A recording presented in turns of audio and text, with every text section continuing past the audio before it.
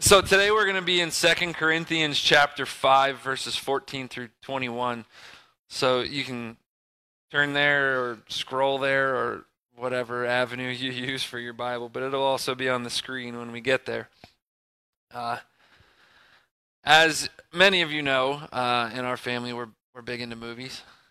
Uh, I like action movies. Uh, and so a lot of times action movies like action, adventure, like they kind of sit at the top of the box office. You know, if you look at like a list of all the top grossing movies of all time, the majority of them are action and adventure movies. I think some of the things that really make those the movies that draw us, you know, they have engaging characters, they have big explosions and good chase scenes. But I think one of the things that makes a good action movie or book, if you're if you read like kind of like adventure books and things like that more than you get into movies, what makes them compelling is the mission that needs to be accomplished throughout the movie or book. They're trying to do something. For example, Star Wars Rogue One, they were trying to steal and get the Death Star plans. In The Lord of the Rings, they were trying to destroy this ring in Mount Doom. In Saving Private Ryan, they were trying to save Private Ryan.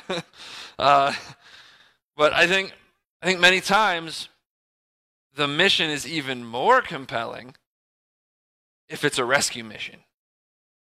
I think there's something about rooting for them to be able, for people to be rescued, that really draws us in. One of my favorite action movies, while maybe doesn't necessarily have a rescue mission in it, is Mission Impossible. Anybody seen Mission Impossible? Maybe even watched the original TV show. The movies were based on a show. But the mission always came with a message that said, your mission should you choose to accept it. And then came the decision, okay, I'm going to get on this mission or I'm not going to do this mission, right? Any mission that we would engage in comes with a choice as to whether we are going to get on board or not. And 2 Corinthians 5:14 through 21 gives us one of those your mission should you choose to accept it kind of moments. It really sets it up for us. In this passage, Paul also gives all of the specifics that we need to make a decision on whether we're going to join in on this mission or not. Because in those movies, anytime they don't just say, we're going to go on a mission, you pick whether you're going to get on it or not. They explain the mission. What's your role? What's the objective? Why should you care about this? And Paul does that for us in 2 Corinthians 5. So let's start by reading that. For the love of Christ controls us, because we have concluded this, that one has died for all, therefore all have died. And he died for all, that those who live might no longer live for themselves, but for him who for their sake died and was raised. From now on, therefore, we regard no one according to the flesh, even though we once regarded Christ according to the flesh. We regard him thus no longer. Therefore, if anyone is in Christ, he is a new creation. The old has passed away, behold, the new has come. All this is from God, who through Christ reconciled us to himself and gave us the ministry of reconciliation. That is, in Christ, God was reconciling the world to himself, not counting their trespasses against them, and entrusting to us the message of reconciliation. Therefore, we are ambassadors for Christ, God making his appeal through us. We implore you on behalf of Christ, be reconciled to God. For our sake, he made him to be sin who knew no sin, so that in him we might become the righteousness of God. Paul is calling us to join in on God's rescue mission. God's on a mission, and Paul is saying, come on, get on board. Your mission, should you choose to accept it, is, and that's what we're gonna look at today. I was reading a book. It's called Center Church. It's by Tim Keller, not our Tim Keller from the district office, a different Tim Keller. Although I'm sure he would willingly take the credit for it, right? He says this about the mission of God. God does not merely send the church in mission. God already is in mission, and the church must join him. The mission's already happening. It's active around us. Our job is to decide whether we're willing to see what God is already active and doing and choose to jump on board with him, to get into action with him. We have to decide whether we're going to join in. In order to make that decision, there are some things we need to know about the mission in order to make that call. The first is, what is our role in this mission? What is it we're being called to do? Well, what are we doing here? Our role, according to this passage, is to be ambassadors for Christ. He says, that's what he says in this passage. And to help us understand kind of what that means and where that's coming from, I want to take a few minutes and look at the context, at the original audience that Paul is talking to, the Corinthians. See, in New Testament times, Corinth was a coastal city with a bunch of ports that traders from all over the world would come to. And so, because of that, Corinth was home to many extreme lifestyles and false religious beliefs. There was a lot of stuff from all over the world coming into those ports, and it was creating this atmosphere, this culture. The setting was hardly conducive for living the best life that God intended for the Corinthian church. Corinth struggled to know how to live for Christ as the new creations that they had become by putting their trust in Christ. Some of the Corinthian believers had decided to seclude themselves, kind of pull away from the culture and kind of separate themselves completely from the unbelievers that were living and working around them. Now, there were also others who continued to live in the community and be a part of what was happening, but in a way that they weren't letting their newfound Christianity impact their behavior. It wasn't affecting their everyday lives. Kind of like the way we would look at it now would be like they prayed a prayer but just kept going on with their lives. So Paul wrote to them to help them understand how they should live in a place that was so opposite of their new way of thinking. An ambassador is someone who is sent as a resident representative of their country to a foreign country. So, random example, say like the French ambassador to Portugal. I don't know why I picked those two countries. France has sent this person as a representative of France in Portugal. They live and move about in Portugal, but they are citizens of France. That's an ambassador. So Paul is using this analogy to help the new believers in Corinth to see their role in this rescue mission. When they became Christians, when we become Christians, our citizenship is transferred. Philippians 3:20 says, "But our citizenship is in heaven, and we eagerly await a Savior from there, the Lord Jesus Christ." We become ambassadors to this world, but our citizenship is elsewhere. The Corinthian believers were struggling to live as ambassadors. They were either separating themselves completely from the world and thus not representing God,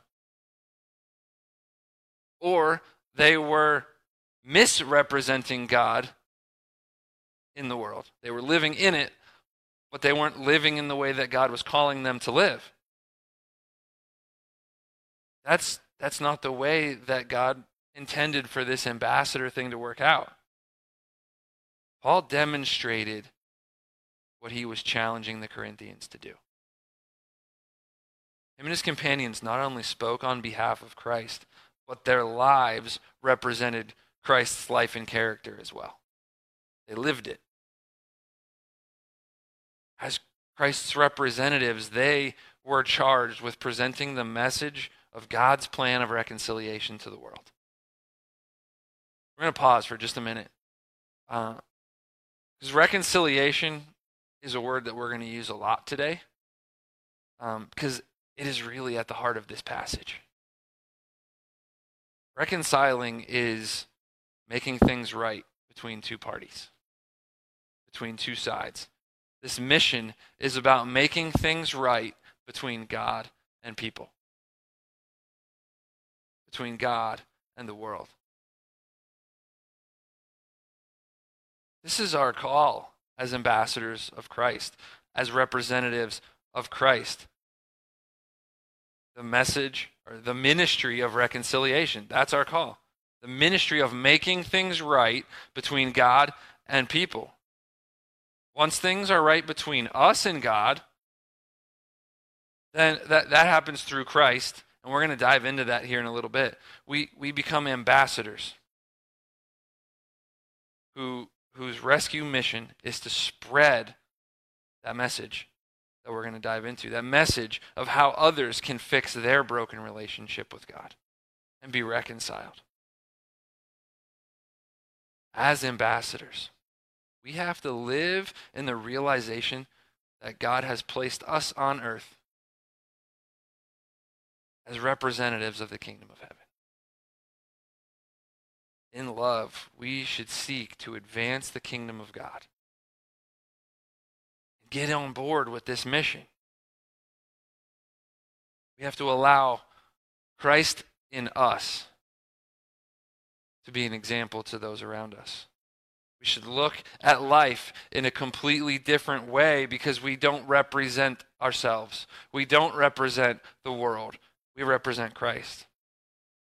And as verse 20 says here, God is making his appeal through us. His appeal is, be reconciled to God. And he's making that appeal to people through us. Our call is to be ambassadors in this ministry of reconciliation. The ministry of reconciliation is to spread the message of reconciliation. And that message, the content of which is the second thing we need to know whether we're going to join in on this mission or not. What is the message of reconciliation that Paul talks about in this passage? There are several key phrases in our passage today that spell it out.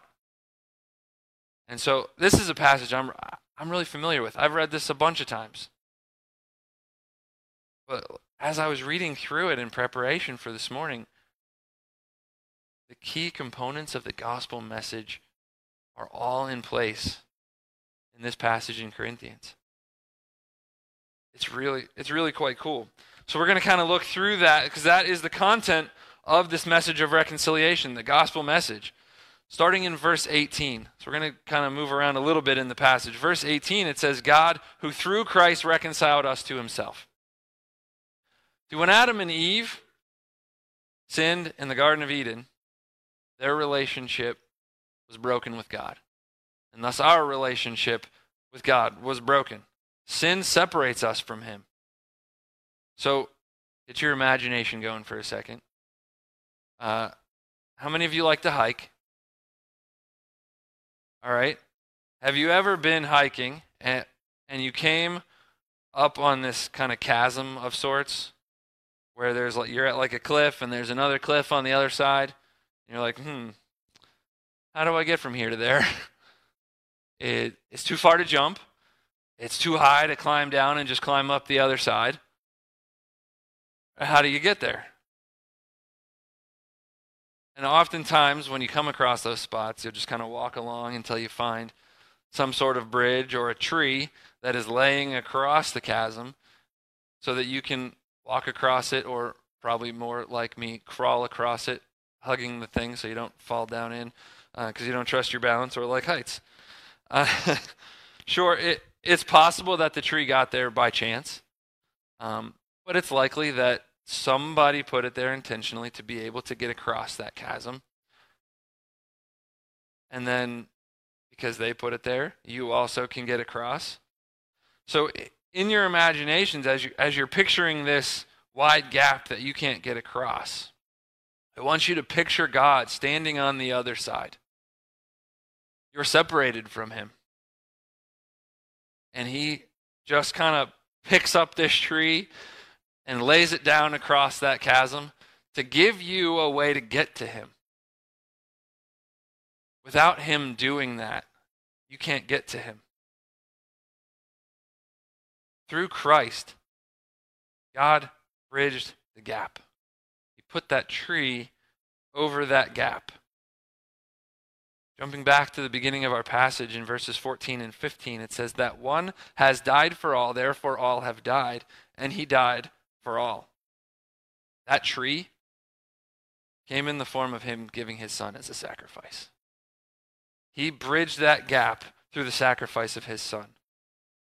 Jesus died for everyone as a representative of everyone. By Christ's death, the death penalty for sin has been paid for everyone who trusts in him. God counts our old life as gone. So while your imaginations are going, I want you to imagine for a minute that you are on trial for some pretty serious crimes. Okay? And the closing arguments have been given. And it's the jury has already gone and deliberated, and you guys are going to be my jury, okay? All right? So the jury foreman stands up, and he faces everybody in the room, and he says, "We find the defendant guilty on all accounts." And then the judge, he goes, order in the court, right? I don't know. Maybe that's what judges do, maybe it's not. And he sentences you to death. They found you guilty, and your sentence is death. And as he says, "Bailiff, take the defendant away." Somebody comes in the back, walks all the way up front, and he says, "I'll serve a sentence for him. Take me instead. You did the crime. This person did nothing wrong. But they've offered themselves in your place. They will pay your death penalty so that you can walk free." Do you imagine that happening in any courtroom ever? Probably not. But that's what Jesus did. By dying on the cross, he did that for every single person.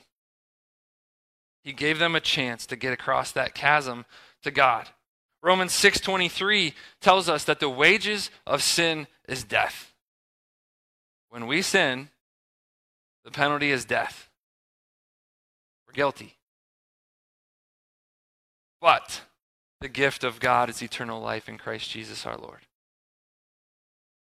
Our sin earned us a death sentence. But Jesus said, "I'll serve that sentence for him." We're given new life. We're given eternal life. Verse 17 goes on to say, if anyone is in Christ, he is a new creation. The old has gone, the new has come. So sometimes I think this can be a little bit hard to wrap our heads around. Like, what does that really mean? It's like, it's a fresh start. We're turning over a new leaf. It's not just turning over a new leaf. It's being recreated. It's being born again. When Jesus was talking to Nicodemus, he talked about being born again, and Nicodemus is like, what? I've already been born. How can I be born again? That's what he's talking about. It's recreated. It's becoming a completely new thing. In one of his books, I believe it's Forgotten God. I couldn't remember exactly which book, but Francis Chan, in one of the books of his that I've read, he uses the analogy of a caterpillar becoming a butterfly. A butterfly is not a caterpillar with wings. It's not like this caterpillar just sprouts wings and now it's a butterfly. It goes into its cocoon and it's completely recreated. It goes in as a caterpillar, it comes out as a butterfly. It's a whole new creature. That's what God does for us. That's what Christ did for us with his sacrifice. We don't have to crawl on the ground anymore. As our new creation, as a butterfly, we can fly because of the work Christ has done for us. Verse 19 goes on to say, he doesn't count our trespasses against us. When we become that new creation, that stuff that we were on death row for, he's not counting it against us anymore. That's incredible. In this newness of life, the sin that once separated us from God, it's been paid for. There's this fancy theological word, justification. It's the act of declaring or making righteous in the sight of God. I know this goes back a couple years, but I remember one Sunday when Crystal and I were teaching the teen Sunday school class, we were working through, I want to say Mere Christianity was the actual book. I know it was C.S. Lewis. But we were talking about justification. And the way that works is that because of the sacrifice of Christ, when God looks at you, he doesn't see you. He doesn't see your sin. He sees the righteousness of Christ. Because you're a new creation. He doesn't see that stuff anymore. It's gone. He's not counting your trespasses against you. You've been reconciled with him. And this is the message of reconciliation. The message of salvation. The whole concept of this rescue mission is based on what Christ does for us. Maybe this message is familiar to you. Maybe it's something that you've been living under, but kind of forgot what it was really all about. Yeah, I get eternal life, but how did I get there? Let this serve as a reminder or refresher course, something that should ignite in you a passion to remember the work that he did in you. But maybe this is brand new for you. Maybe this message is, you've heard it, you didn't really get it, or you've never heard it before. This is the way that God reconciles you to himself. This is the way that you can have eternal life. He can do this work in you. If that's the case, I want to encourage you. Whether it's now, a little later today, tomorrow, or the next day, any day, talk to him about it. God, that's what I want. I want you to do that work in my life. I need to be forgiven of some stuff. I need to be a new creation. Don't miss that opportunity. Because that's what this is all about. This message is the content of our mission. Our call is to be ambassadors. The content is the gospel. Christ gave his life that each of us might have newness of life and have it eternally. But why? Why should we join in on this mission? Why should we choose to get on board?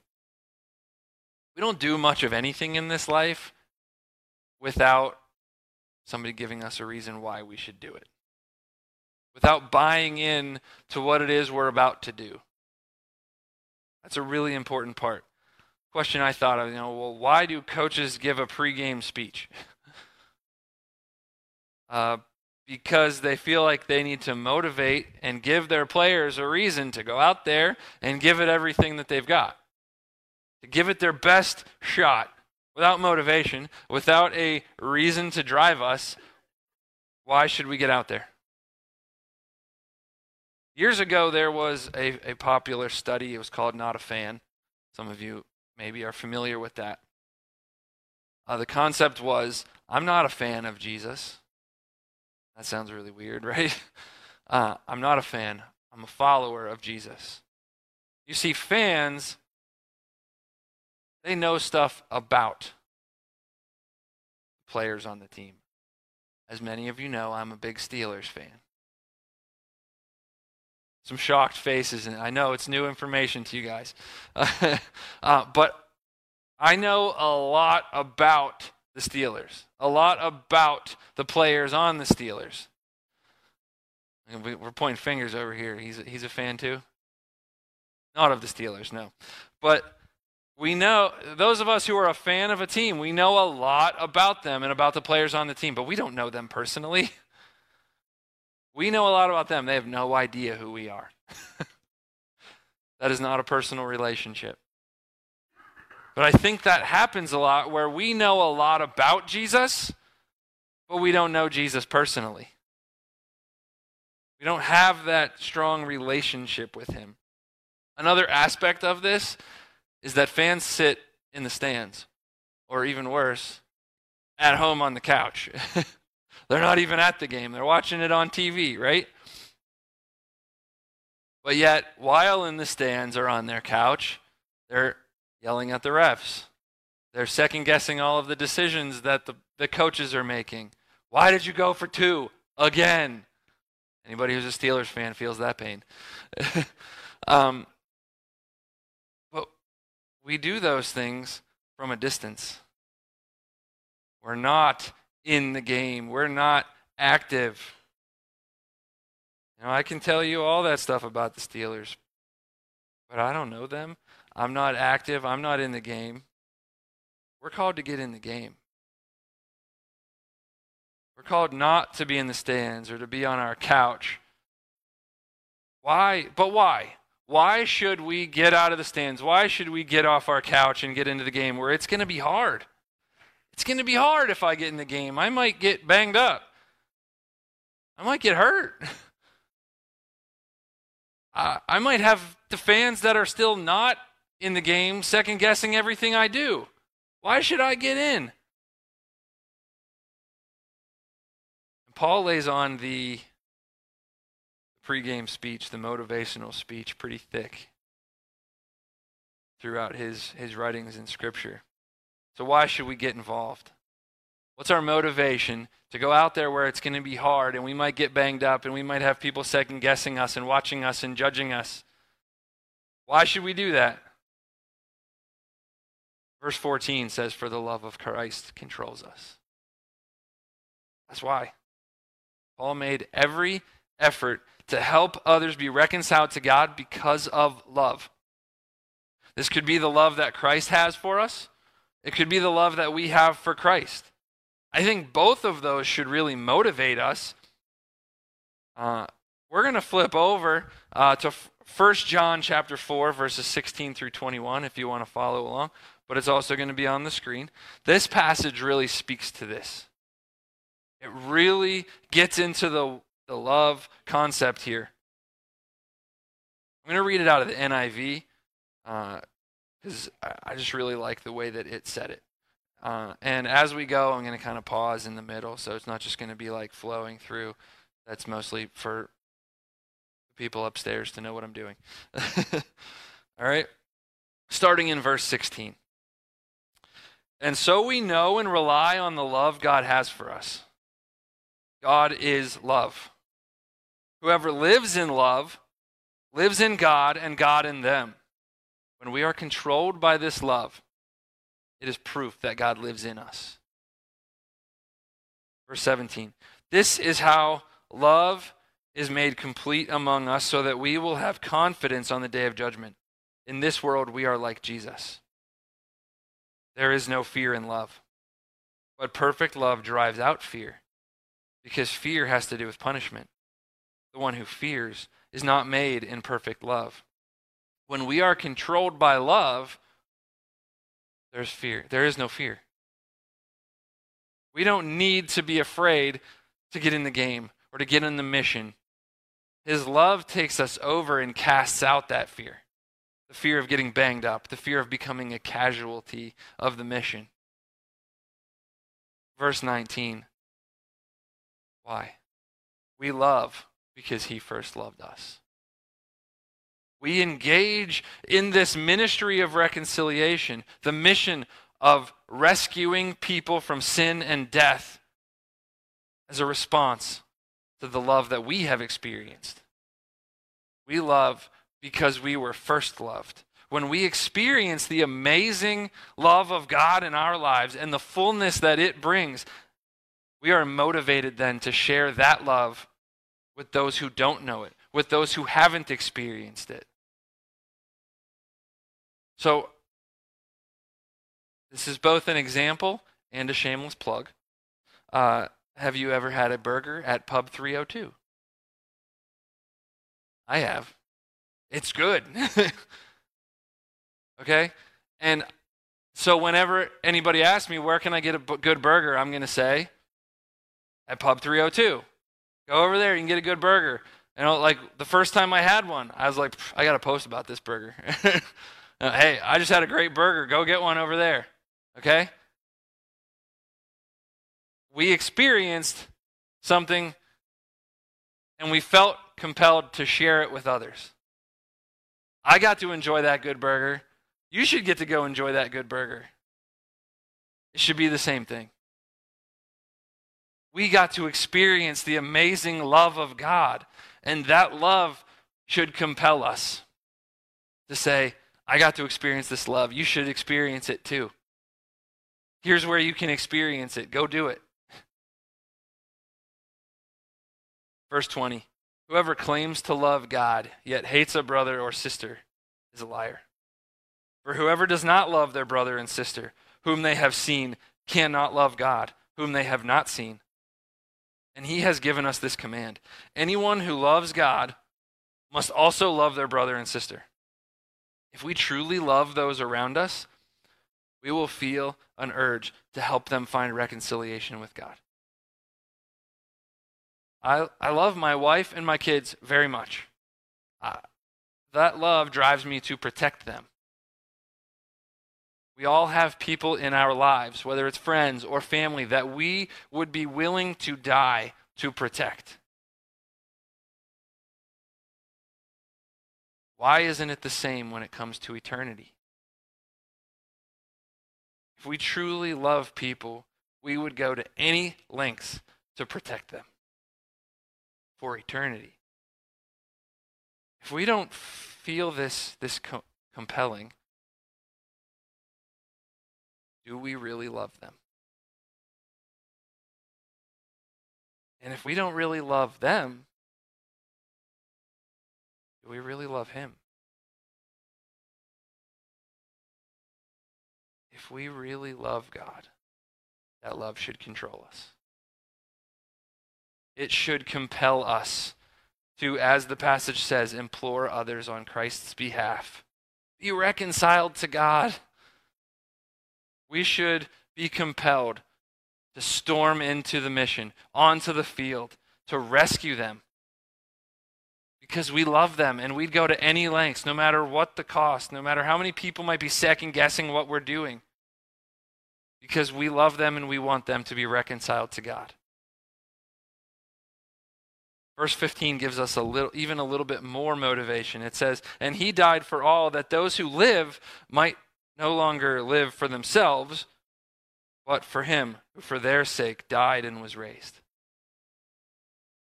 Christ died for every single person.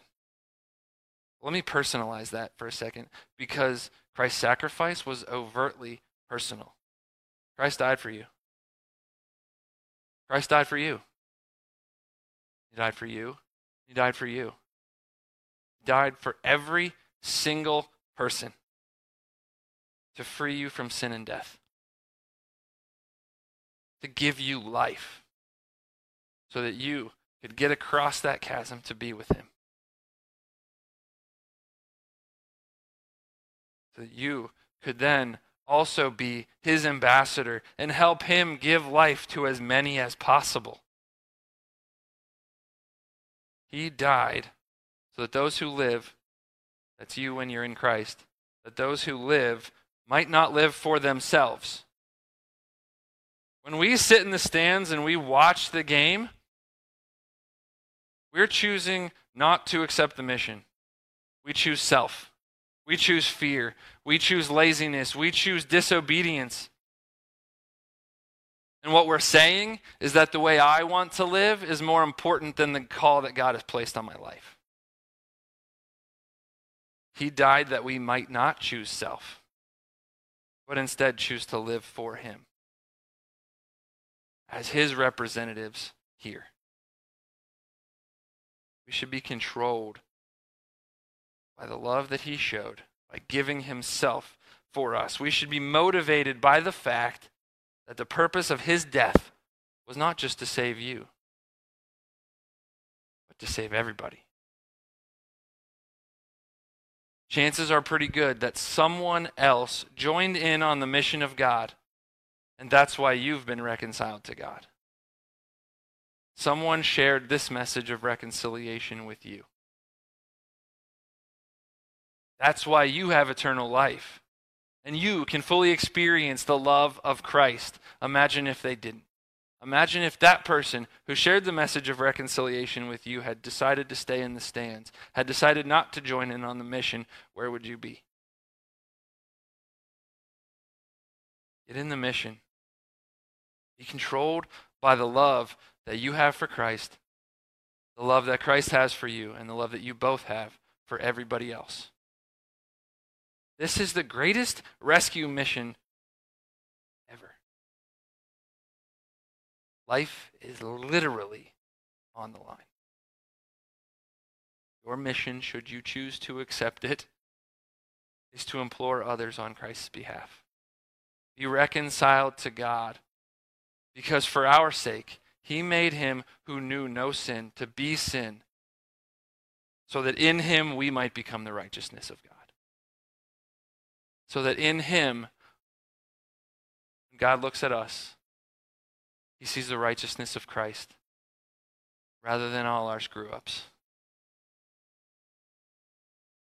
Would you pray with me?